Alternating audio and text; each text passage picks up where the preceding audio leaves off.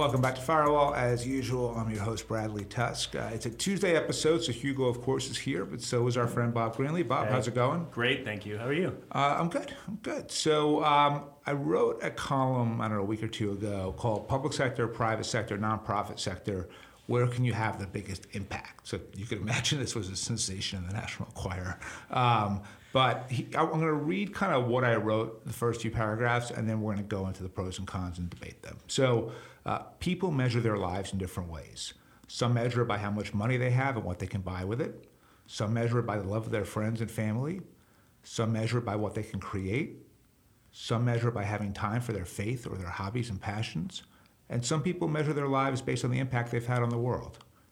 To be clear, 95% of the people in the United States and 99% of people around the world do not have the luxury of measuring their lives by anything other than getting by. So this piece is really only applicable to the privileged few who can choose a career based on their interests and needs rather than solely what it takes to put food on the table.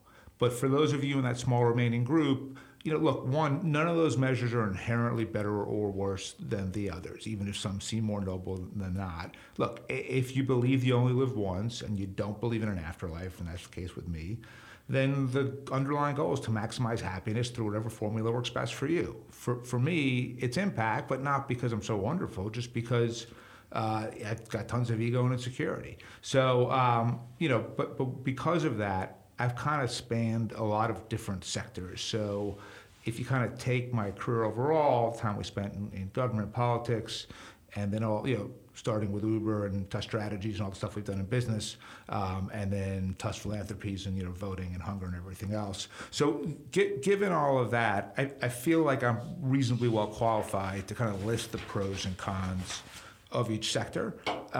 So that's what I'm going to do. But Bob, why don't you quickly give your bona fides as to why you also know what you're talking about here? Look, I'm not going to claim at the outset that I know what I'm talking about here, but I have, if what you're asking about is have you involved yourself in public sector, private sector, nonprofits, look, my background is a lot like yours. I worked in government, worked in the private sector, have done a lot over time, private sector and in government, working for public nonprofits. I'm on a couple boards. I've advised nonprofits for, well over a decade. So I've seen the ins and outs of all of them. Cool. All right. So I'm just going to start listing out, as I see it, pros or cons of things. And you can either say, yeah, I agree, in which case we'll move on to the next one, or I see it a little differently, or I totally disagree. So the first segment is working in the public sector. And in this case, I mean kind of at a high appointee political level, not as a career civil servant. So the first pro, and I think maybe the most important bullet point in this entire document, is you have the most scale. You can help the most people. Nothing else has the scale and scope of government. No other sector can take immediate action that can change the lives of millions or tens or even hundreds of millions of people. If scale is your top priority, only the public sector can truly meet your needs. Agree 1,000%. And here's the reason why I say 1,000%. State of New York's budget last year, $172 billion. One state. Obscene, by the way. Rockefeller Foundation, Yeah. big place, Yep. annual budget, around $170 million. So, Right, so 1%. Not even, 10%, right. 1,000 times more scale for just two similarly situated So type what do you things. think? Okay, so if they're spending 1,000 times more than Rockefeller, are they 1,000 times more effective than Rockefeller? No. I mean, you hit diminishing Right, so marginal what's the returns. trade-off? We're 500, 200, where do you leave it? 10? They might be. I mean, the challenge is, what are you trying to get done? What the state of New York is trying to get done is make sure that everything works in every way for New Yorkers, right? And are they more abstract, non-political way? Yes. Right, in a very abstract way, including things like, keeping the MTA running or whatever. What's the Rockefeller? They're trying to do a bunch of other little programmatic things. I mean, obviously trying to help people with electricity in the third world and trying to close certain gaps, but they're trying to close limited programmatic gaps and do them more effectively. So it's like shooting in a narrow aperture more effectively. Right. The ultimate example is someone that I worked for a lot, and you've worked for a little bit also, in Mike Bloomberg, in that, Mike was already worth billions of dollars when he ran for mayor, and I think he just understood that if he wanted to take any of his ideas or things he cared about and see them done at scale, it had to be at least on a citywide level. And look, City of New York has a $100 billion budget, so it's sort of like a country and a city at the same time. But yeah, same thing. And then when Mike ran for president, look, obviously the campaign didn't go that well. But I think the underlying reason why Mike wanted to be president was he felt like he could have that type of success and scale again, but at a national level. So yeah, I mean, it's sort of indisputable. Okay, so let's go to the next one then. Direct decision making. You're in the room where it happens, to rip off Hamilton. By definition, there's nothing quite like it. So, kind of agree on this one. Okay. Yes, there is a point where an ultimate decision is made. Yep. Right, on this recent green climate bill, there's a point of decision where presumably Manchin, to get his vote, was in the room and said, "I need X," and there's no feeling like knowing that you have the ability to do that. Yeah. But the disagree is in government, it's not a one-time thing. It's a flow, right? The laws that you make are going to get undone. That's the number one thing I learned in government.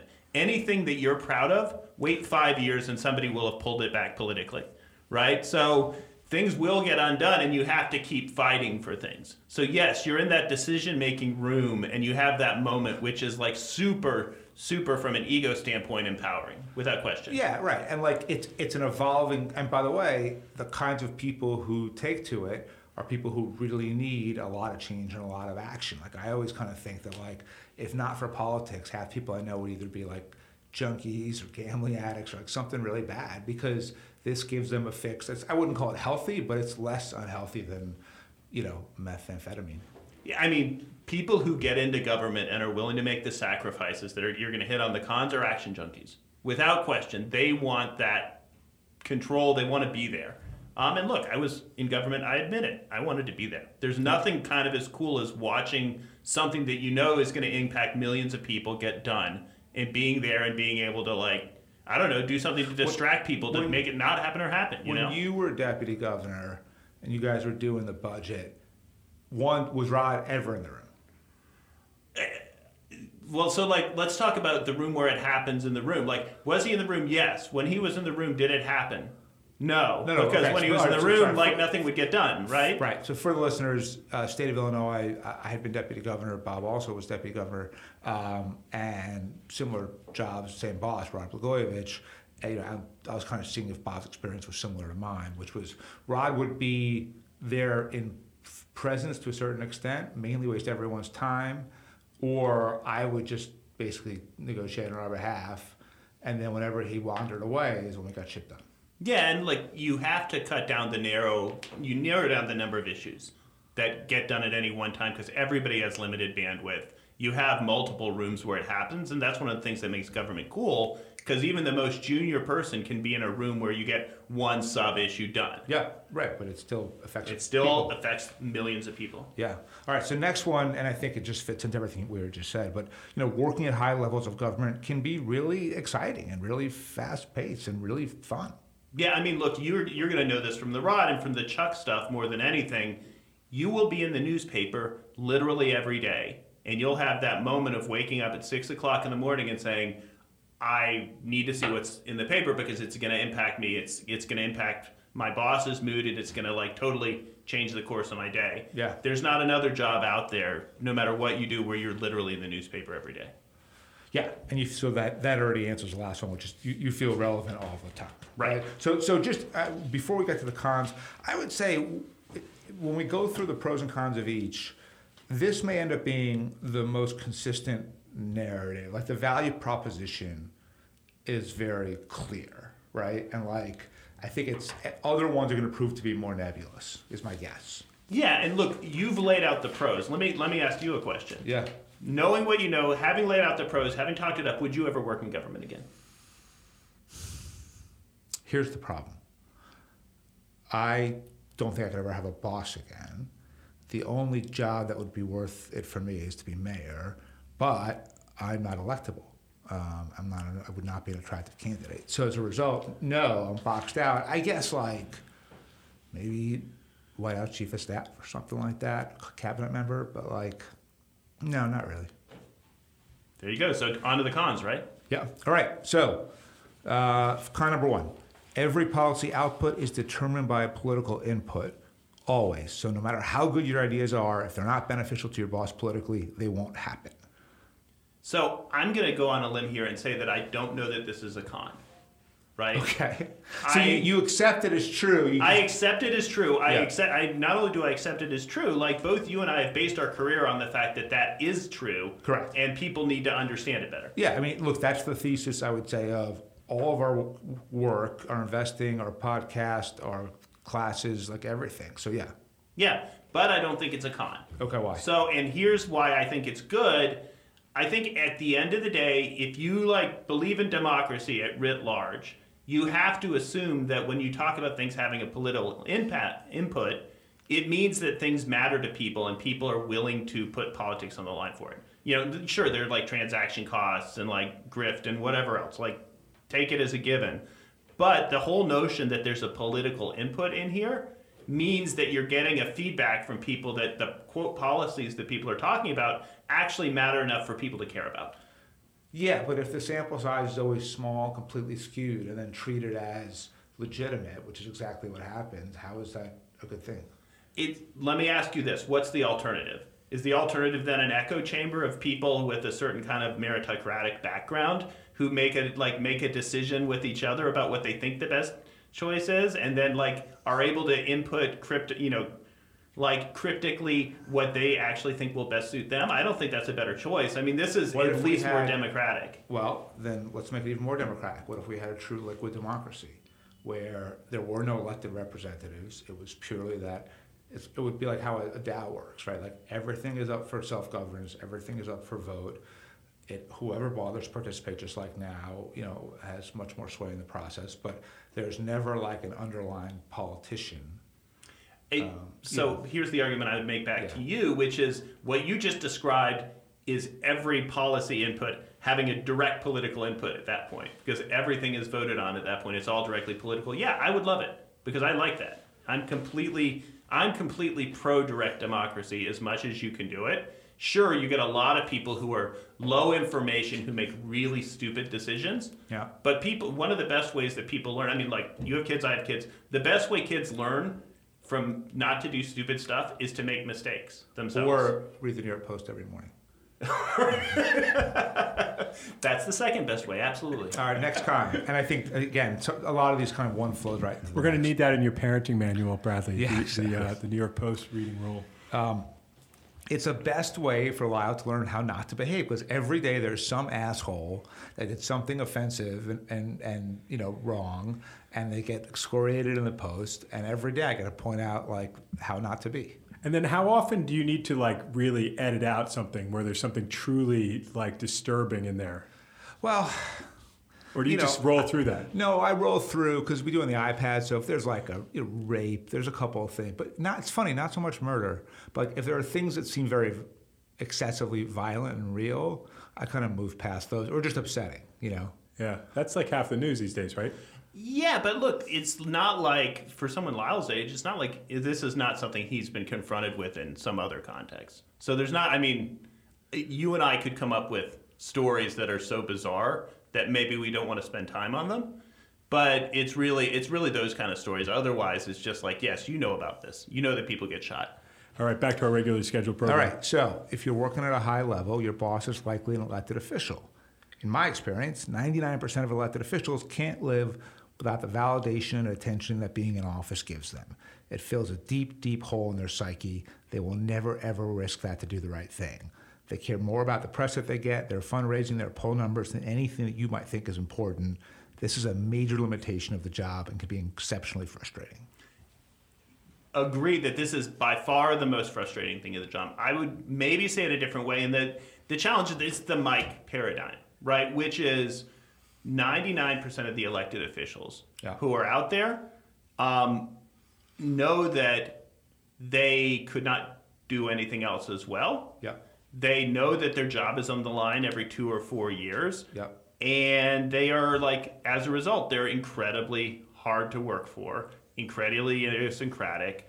And people who run are better at running for something than making the decisions that are underlying. They're two separate jobs. They're completely two separate jobs, and as a result of that, it's and in a weird way, almost weirdly admirable way, the one person I met who like pretty much just openly acknowledged this and wasn't like totally hypocritical about it was Rod Blagojevich. He literally would say, at least to me, I don't know if you heard these, but like, I did my job, and meaning I won the election. Now it's your responsibility or your turn or whatever. Like literally, he didn't even entertain the notion that he should be actually running the government itself. Yeah, it's probably his best quality. Because the people who think that they got there based on their policy acumen, like as much as a boss, is much more infuriating. Yeah, especially when they don't know what they don't know. Right. Exactly. Right. Although there are different ways to handle that. Right. So for me, when Rod didn't know what he didn't know, I would just start screaming at him. Right. Which I think was a safer, in some ways, long-term safer approach because I didn't agree to stupid illegal shit that he would just propose sometimes just to get him off the phone. But also fucking just unpleasant 24/7.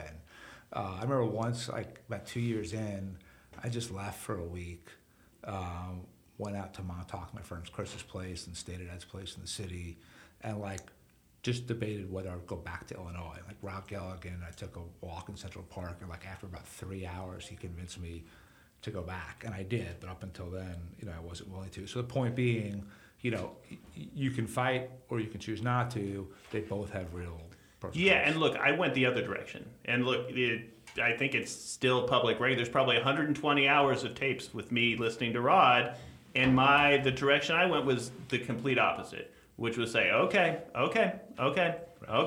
whatever, and then take the bullet, make sure stuff didn't get done.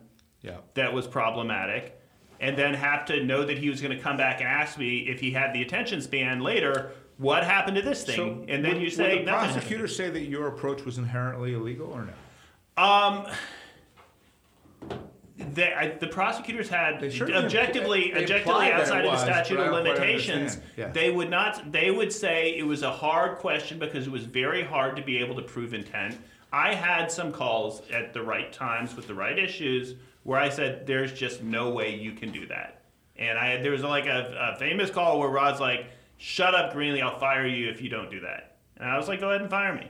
I was like, at that point, it's kind of like... I must have said that to him 500 times, and it would shut him up every fucking time. Right, and it's like, but it's like when you say that, then it's very hard to say you're part of an ongoing conspiracy. Right? So, no, they didn't say that, but, prosecutorially, you want to be able to push as hard as you can, right? Although, thinking of conspiracy, in fairness to Rod, he was paranoid, but they were also out to get him. Both things were true simultaneously. Right. And some of the challenges, he confused fantasy and reality sometimes and made bad decisions. He confused fantasy and reality constantly. And he made good decisions only sporadically as a result of the fact that fantasy sometimes bled into reality. Do you guys should you guys have like a group therapy, sort of just like Blagojevich trauma? Although the funny thing is the way you guys talk about it actually sounds awesome. It doesn't sound traumatic. No, it was not awesome. But it was totally traumatic when we had to go fucking meet with the FBI, testify in grand juries, trials. Yeah, it was terrible. Yeah, no, that doesn't sound good. Let me just say there were some moments when you look back, and there were bad times. It's expensive, it's painful, it's hard on your family, it's worrisome for things and reputation and all that. There were some moments that, looking back on it, were objectively awesome. There was a moment when Rod said, the way I'm going to get out of this whole thing is I'm going to get Obama to send me to Afghanistan and let me take out Osama bin Laden. And when he had that conversation, it's on tape. It's there. Wait, you're on the call for that? I'm on the call. He says that, and of course I said, I think that's an interesting idea. How much training are you going to use? You're like that was objectively an awesome moment that I will tell you I am better as a person having experienced it. Did he continue down the line of it, or did he let it go? He let it go because I was like, are you sure you're in shape for it? He's like, have you ever seen me run? And it was like, he was obsessed, as you probably know, with doing ride-alongs. He saw Cory Booker getting great press about it, and he's like, I got to do that too. So he would go to ride-alongs where? He just wanted to ride-alongs with the state, he couldn't do the Chicago because he's the governor, so he'd have to do the state police. And I was like, so you want to do ride-alongs for roadside assistance in Lincoln, Illinois? Because that doesn't sound too hot to me. Pull over, your taillight is broken. Okay, pick it back up, Bradley. Sorry. Our government is there's another con. Our government is broken. There's a reason why Washington still hasn't taken meaningful action on most issues. Every elected official has to play to the base to win the next primary. Because of gerrymandering, only primaries matter 98% of the time. Primary turnout is low and basically consists of the ideological base and no one else. So until the structural problem is fixed, if you work in Congress or in almost any two-party legislative body or for an executive official with limited powers, getting meaningful things done is hard. Yeah, definitely a con. Not just a con for you and me. Literally anybody I talk to who's not a complete ideologue at this point, who's a rational person on one side or the other, says it's really hard to work in government right now. It's hard to get anything done. It's hard to get motivated in the day because you spend all your time fighting ideological fights and not trying to get stuff done. Yeah. Right, everything's about optics. All right, next one, which I think is the last one in the, no, there's a lot of cons in the government. All right, it's really ugly out there. Everyone and everything is polarized to the hilt. Everyone uses the most bombastic, moralistic, demeaning language for anything and everything. Social media makes the problem 100 times worse. Working at a high level of government, doing hard, meaningful things in the job means you will take a beating. Sort of. I mean, this one depends where you're at in the chain. If you are a public figure or make yourself a public figure, you are going to take a beating, and you either have thin skin or you don't, right? And look, no, I mean, it is polarized, and at some point, and this is just true of anybody with a public persona. Yeah. If you have a public persona, you know that people are going to say things about you that you know do not reflect how you feel inside, and you either find a way to get comfortable with that or you don't.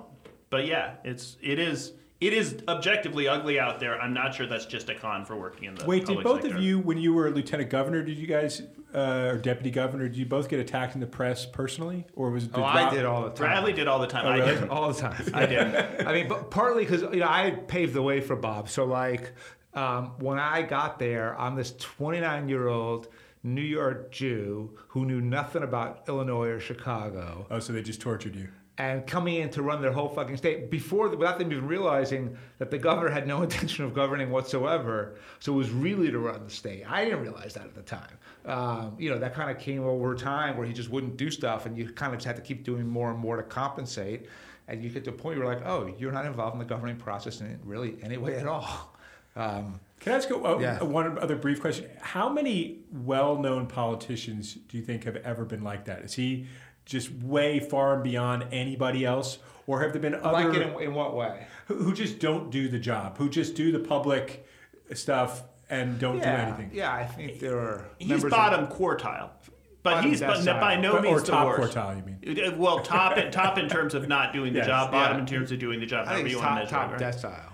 Right? Maybe. There's a lot... I mean, the answer is there's a lot of people who don't care that much about governing. But right? people whose names we know well and who are like big-time people? Yeah. I mean, there are certain jobs that are easier to not do things at than others. Right. I mean, being a senator requires very few votes, requires getting reelected every 6 years. There are ways for you, if you are good enough at getting elected to get there, where you can do other things. Okay. Sorry about that. Brad, go ahead. All right.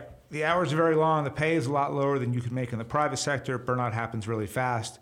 There's a reason most top officials only last 2 years. That is definitely a con. The work is, it's like we were talking about earlier, the hours are incredibly long. As many hours as there are in a day, there are problems. Yeah. And sometimes longer, right? Yep. And the pay sucks. And you're being attacked publicly. You're constantly... Yeah. What a wonderful job. And look, if you care about your job, you're theoretically not worrying about your next job, right? Because the moment you start thinking... Like, what am I going to do next? Then you start doing less of a good job. To Rod's credit, one of the reasons he hired me, and I think it actually was pretty smart, was there was no way that I was going to move from New York to then being in Illinois, especially Springfield. But I'm spending the rest of my life here, right? I was clearly going back to New York, which meant, I didn't give a fuck. I wasn't ever going to lobby these people that I would need to, have good relationships with them. So I just, did what I needed to do. Yeah, that's right. And that made you effective at what you were trying to do. The challenge is not the yous of the world, is the people who say, you know what, I want to get a job as an insurance executive after this. Time for me to start thinking about what my policy and political choices are so the insurance industry gets a pass. And that's so like what cinema just did. One could say something like that, yeah. right? I mean, we're not talking about electeds ourselves right now, but let's say staffers, you have the same issue, right? Got your next All right, one there, next one, sorry. There's people outside. It's funny because it cuts both ways, right? So there's the window, and so there are people who... The window of the studio. The studio, yeah. So like sometimes, people are watching you, but then sometimes I just kind of get lost watching people, which is what happened just now. Look, thankfully more people don't go into dessert bar, or I would be mesmerized. There's an adult sex dessert restaurant bar across the street from us. It's closed right now. Called Dessert Bar, I think. Dessert Bar. Yeah. Is that the name? Yeah. Yeah, adults only, it says on the door. All right.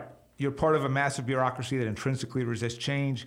You have to turn the Titanic around to get anything done, and that takes endless work and even more endless internal conflict. It's exhausting. Slight pro, actually. Again, I mean, the deep state, like everybody hates to hate the deep state. I'm kind of pro the deep state. There's a lot of... So here's the pro. Here, if someone says to me, do you want to get into government? Yeah.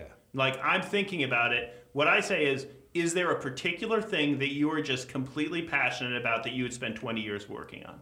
Because if there is, you might actually be good at government, because you can be one of these deep state people who just goes out there and makes sure your issue is something that gets worked on for years. Those are the people who last in government.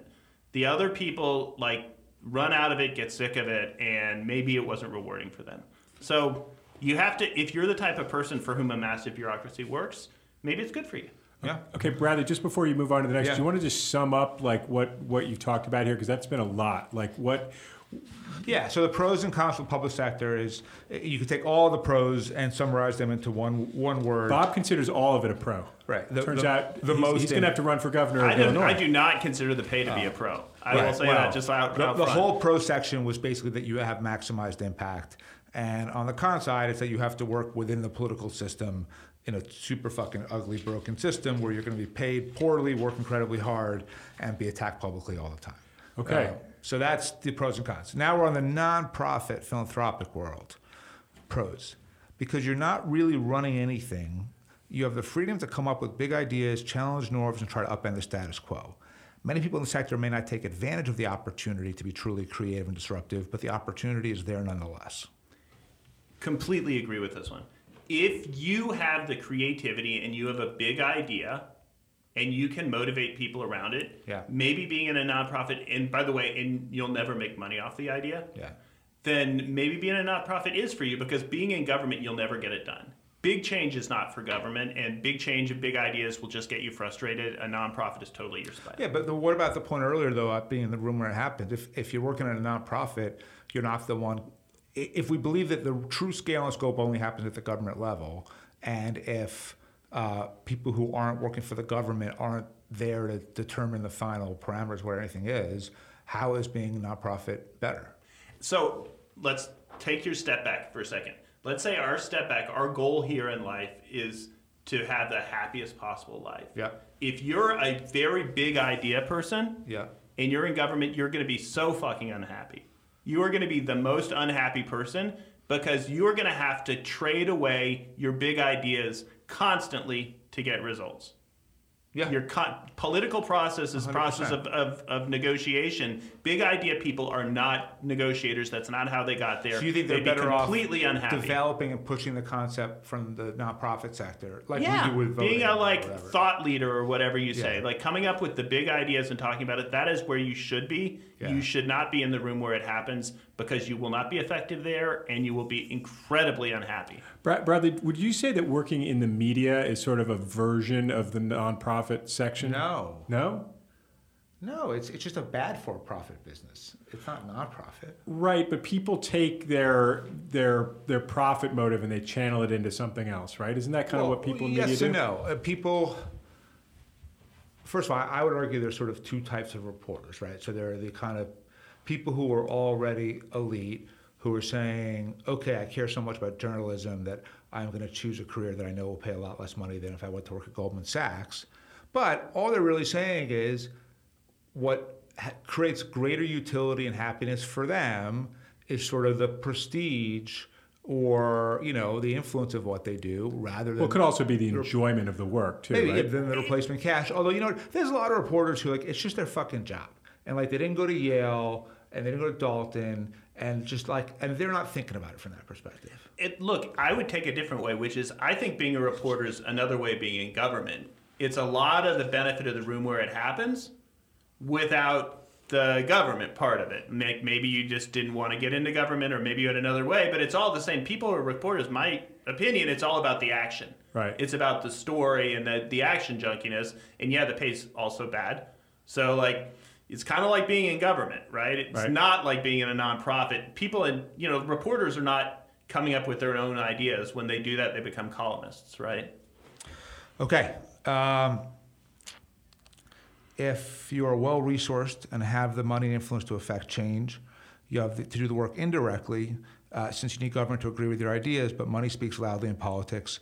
So if you're willing to aggressively combine the resources of philanthropy and the tactics of politics, you can be very effective. Mike Bloomberg's worked as mayor to ban smoking indoors in New York City, and then his foundation's work to pass the same laws all over the world is a good example.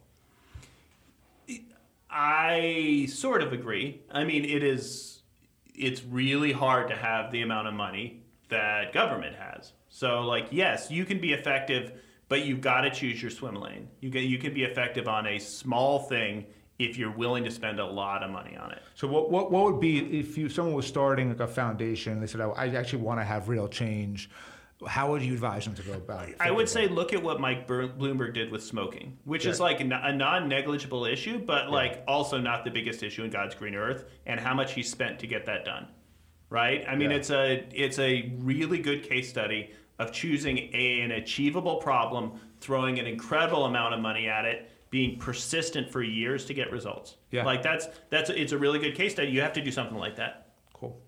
All right. It's a more balanced life. Most people at nonprofits and foundations don't have to work 70 hours a week, with a few notable exceptions. They're not being attacked on Twitter all day. The pay at the higher levels can be much better than you make in government. It works well for many people.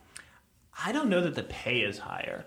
I don't like a university president or something like that makes $1 million, whereas the mayor chancellor's makes not making that much. It's maybe, but it's same ballparkish. I mean, it's not that. Okay, so the money's not better. The headmaster the money's not better, but the hours are better. True, right. The hours are definitely better. The lifestyle is better, and you really just do not take the punishment. If you are an action junkie, then how would you analyze it?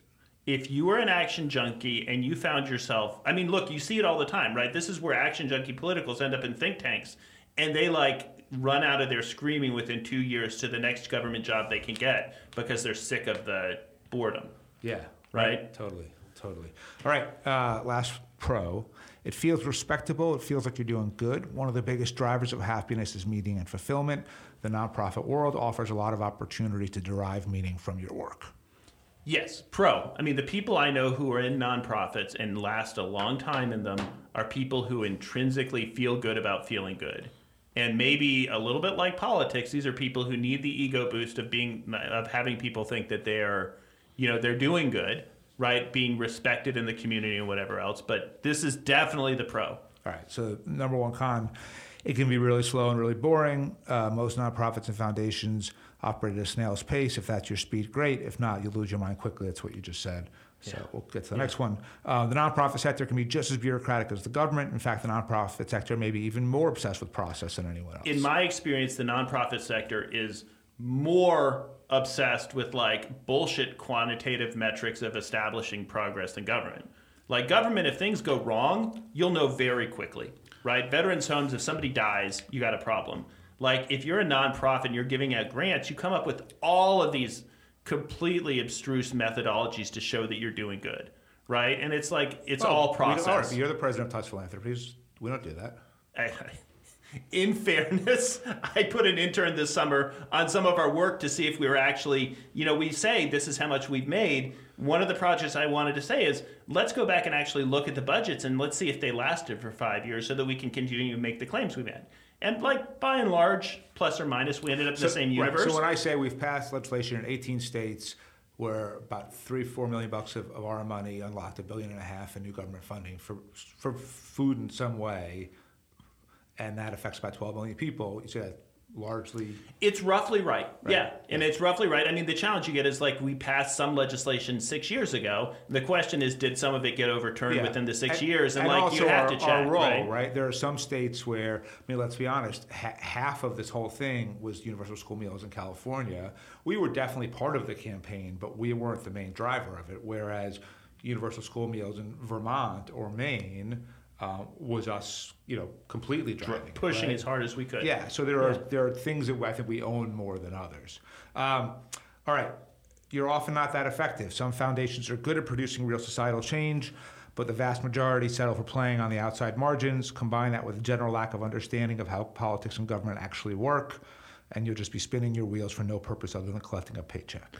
Look, I would personally make the argument that probably a third of the nonprofits out there are existing strictly to keep paychecks for the people who are running them, and that they aren't getting that much done anymore. So one data point on that is, remember I had that business Kronos where we would build digital archives. So really, really rich family offices of really, really rich people always could seem like kind of the right place to go, their foundation or their family office. And they kind of did like the idea, and it was like, oh, we should honor dad or whatever with this archive. And then they never do it because you know what? We couldn't build an archive for less than like $2 million. And wow, there's my parents walking right by down the street. Sorry. Hello. I don't know what's going on here. Hopefully they're coming to buy books. Yeah, we'll sell some books. All right, let's go to the next one. You're constantly fundraising. Foundations don't have this problem, but they are often solely created for tax reasons rather than actual beliefs. Most nonprofits do not have enough money, so they're always stressed and always singing for their supper. So if you're going to say what is the biggest con of working in a nonprofit, for me, people I've seen in nonprofits who came into it because they wanted to be feeling good about themselves find themselves constantly fundraising. Right. And they find it unhappy. It's really hard. You feel beholden. All the same, like, when you said every policy outcome is a political input? Yeah. Completely the same issue here, right? Yeah. Every policy outcome is a donor input. And if you don't like that, you better not work in nonprofits. Yeah. All right. Private sector. Whew. All right. Should we summarize? The nonprofit, I think, was sort of, if you are aggressive but not too aggressive, you can have real impact and change without losing your mind and getting bored, but you're definitely trading excitement and even money in return for lifestyle and balance. Well, let me ask you guys one quick question before we move on to the next one. Both of you are obviously involved in Tusk Philanthropy, so you have a more than a toe in the nonprofit world currently. Yeah. What do you do in your work in that field to overcome some of these cons or some of these drawbacks of the world? Oh, and for us, and I'll speak for us, Bob should also jump in. If you look at the cons, they don't apply to us, right? So it can be really slow and extremely boring. Our foundation is not slow or boring at all. Because you run it like a business. Yeah, and we're intense. Because you have outputs that you demand. We have very specific goals and metrics for them, and we judge ourselves on the results. So we have winning percentages. Can be just as bureaucratic as the government. We're not bureaucratic at all. You're often not that effective. When it comes to hunger, we definitely are. When it comes to mobile voting, we will see, because we've certainly taken the ball down the field a long way, but it's still not ready for prime time yet, so we're not going to really know. Constantly fundraising, nope, I'm just the donor. Now, there's limitations to how much money ultimately I'm able to invest in this stuff or give to this stuff, but nonetheless, we don't have to fundraise. Okay. So, I think as far as we're concerned, it's just a different environment. The philanthropy is weird because it's two really different projects. And the Hunger Project is 100% outcomes driven. It's outcomes. Do it fast, run it like a political campaign, and it is very different. The challenge with mobile voting, and where Bradley says, look, it's not soup yet, which is true, is it's a lot of thought leadership. It's a lot of taking something that really needs to be done radically different and getting a lot of people to think about it differently. And that's harder. It's like, honestly, it sucks a lot of the time because you're getting the heck pounded out of you. And it is, it is going to take a lot of work to get the right technology to meet the concerns of people that are valid. But look, we're working every day and getting there, and it's not like your traditional nonprofit because the pace is much faster and the level of intensity is much greater. Yeah, we're building super encrypted Web3 based technology. So it's going to be pretty intense. All right, private sector pros. Number one, consumers typically care more about products than they do about politics. So if you can create the right product that creates the right disruption, your impact can be vast and rapid. I'll say this one in a different way, but agree with you, which is if you have something a product that people like, their lives are better, right? And if you're working for a product that people care about and their lives are better, you have immediate impact. Yep, that's a fair way to put it. Okay, number two, it's often more logical. Almost anything is more logical than politics, but market forces overall are kind of better understood, so you can kind of try to approach things in a more rational way. Yeah, I kind of con on this one. I mean, there are some businesses that are logical, but you know this, when a certain business gets to a certain size, it becomes bureaucratic, and a lot of the, quote, logical processes are only logical within the bureaucracy. Like, within the, totally. Like, if someone says to you, what is, logical about Meta's thought processes, you'd say almost nothing, because there's so many inputs and so many stakeholders at this point that it's logical only within its internal place, and that's not really logical either. So the fast growing companies that are really serving a need and it's their moment are completely logical and ruthless, but not everybody. Cool. You usually make a lot more money than you would in government or nonprofits. That makes life easier. And despite what most people think, a high-level corporate job is still usually less insane than a high-level government job. Parentheses, this does not apply to tech startups. Everything that you wrote there is true. Thank you. It is not the usual lies. For once. No, I mean you once. unquestionably make more money in the private sector than the public sector. That is unquestionable. And high-level corporate jobs are absolutely less insane than high-level government jobs, partially because your boss got there because maybe not for all the right reasons, or maybe not entirely rationally, but for reasons different than being elected to the office. Right. All right, last one then. Last pro. You have the resources to really drive a concept or product and its adoption. Marketing, advertising, earned media, social media are all tools that you can use liberally to promote and affect change. Subject to the bureaucracy question above, right? If you're in a big company and you have 50 different products that are out there, you have to fight tooth and nail to get the resources you want. But if you're good at what you do, yes, right.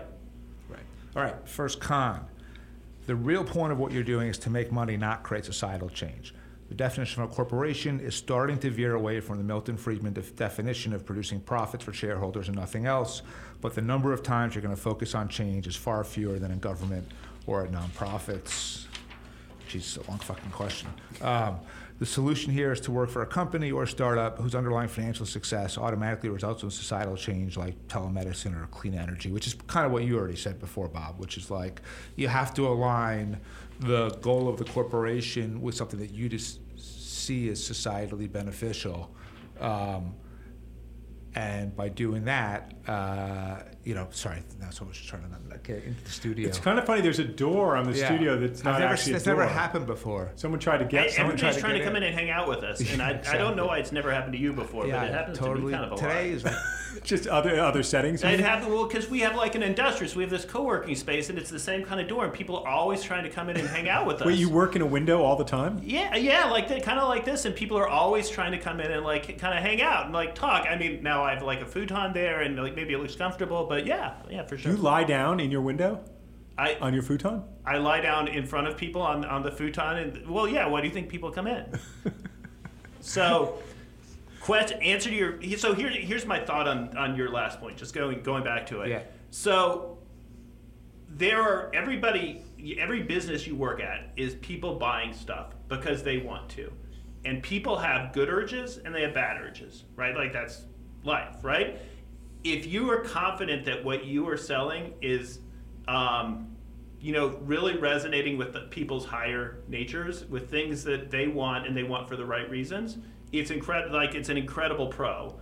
If you know that you're buying something for their lesser instincts because it makes their life easier, because it makes them feel better about themselves than others, then I could see how it would be incredibly demotivating. Yeah, makes sense. All right. Unless you're a CEO or a prominent investor, you don't have that much influence over the rest of the world. Most high-level corporate workers are still nameless and faceless, so if you want some public attention, the corporate world may not be for you. So this is like completely true, and it's one of the reasons why you see so many CEOs wanting to get into politics, because they have done literally they think they have own done a sports team too, right? Or own a sports team, which is like politics but more fun, right? Do you think it's more fun? Owning a sports team is definitely more fun than being in politics. Yes, if I were given the choice between the two, yes.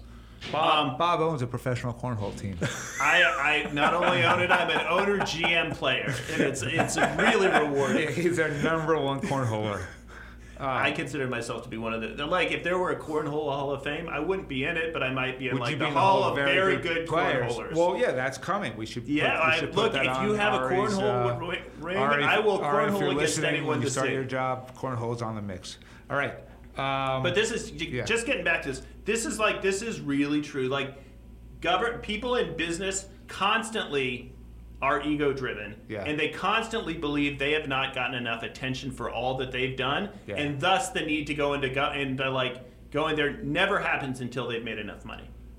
Right. And it's true with the nonprofit world a little bit. I mean, a lot of sort of hedge fund guys end up making these gigantic foundations and talking about that all the time.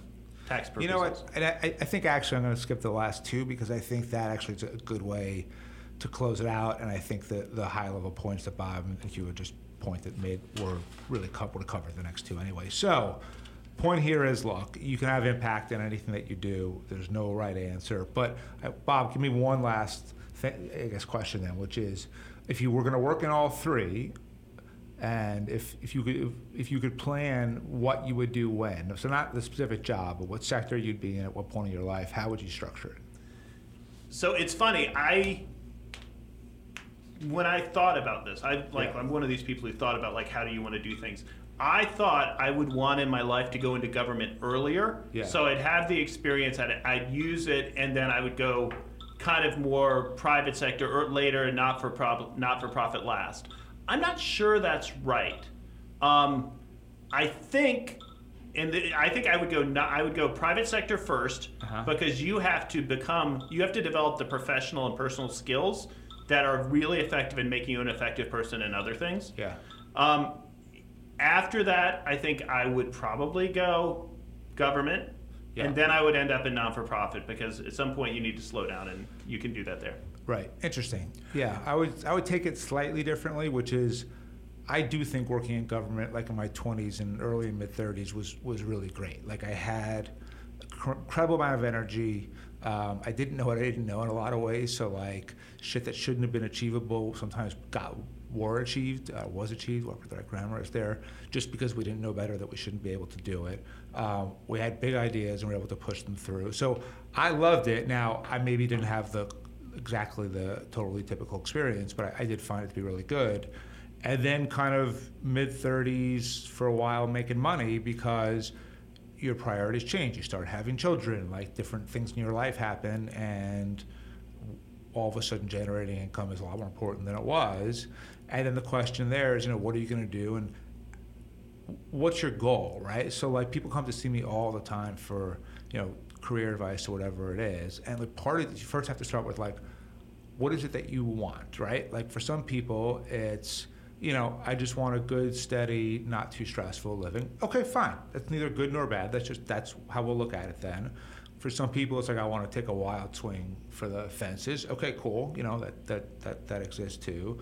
And, a lot of people are kind of somewhere in between. So we're sitting here in P&T Knitwear, which is sort of like a weird combination of, well, it has nothing to do with government, but it's a little bit between being a philanthropic effort and a for-profit business. Besides just having it, right? So you have it now. What's the point of the bookstore? What's the if this is like a thing you're doing in New York City, what do you want from it? I want to do a couple of things. One is, I love bookstores. There aren't enough of them. It's a tough way to make a living. So I thought, hey, if I could just put another good bookstore into the world, into the city, like that will make people happy, right? Net so that's positive, number one. right. Yeah, we're doing that. Number two is, the studio that we're sitting in, we made that decision that we would not only build a podcast studio, but it would just be free to anyone to use, and then did our research and sort of found, and you looked into this, I looked into this, we kept trying to make sure that we weren't wrong about this. Julie looked into it. Are we the only, as far as we know, podcast studio we could just work for free? And apparently the answer seems to be yes. So I think that's a community service. Certainly one as nice as this, too. Well, right. And look, it's proven itself out. 3 or 4 people have tried to get in here and use it just since we started. That's just because they disagree with They recognize you as the futon guy from Chicago. They disagree with your views on sort of nonprofit status in the room. Let me throw one in here, because there's one thing that we never talked about because it wasn't in Bradley's article. Yeah. And it's, we talked about, do you want to work in nonprofit? Do you want to work in for-profit? Do you want to work in government? We didn't talk anywhere about making art. Right, and that exercising that other party, and there's a reason for that, right? There's a reason I wouldn't write that article, which is I'm not good at it. But part of it, even if you can't make art for yourself, there's a part of the aesthetic that's important to people. Yeah, and the bookstore speaks to that. Well, sure. I think that's a really good point, Bob. For the bookstore, that's what you're talking about. I think that's right. But I think at least the way that I saw this, we structured it was the 3 sectors, right, were a subset of the impact choice, right? Whereas we laid out money, love, what they can create, so art, like you just said, faith, hobbies and passions, impact. So, yeah, I think that the stuff we're talking about is just one subset of what could be the right answer for you. All right. We're going to chop this up into 2 episodes, or we're going to let this rip on one? I think we're going to let it rip with Jack making the appropriate edits.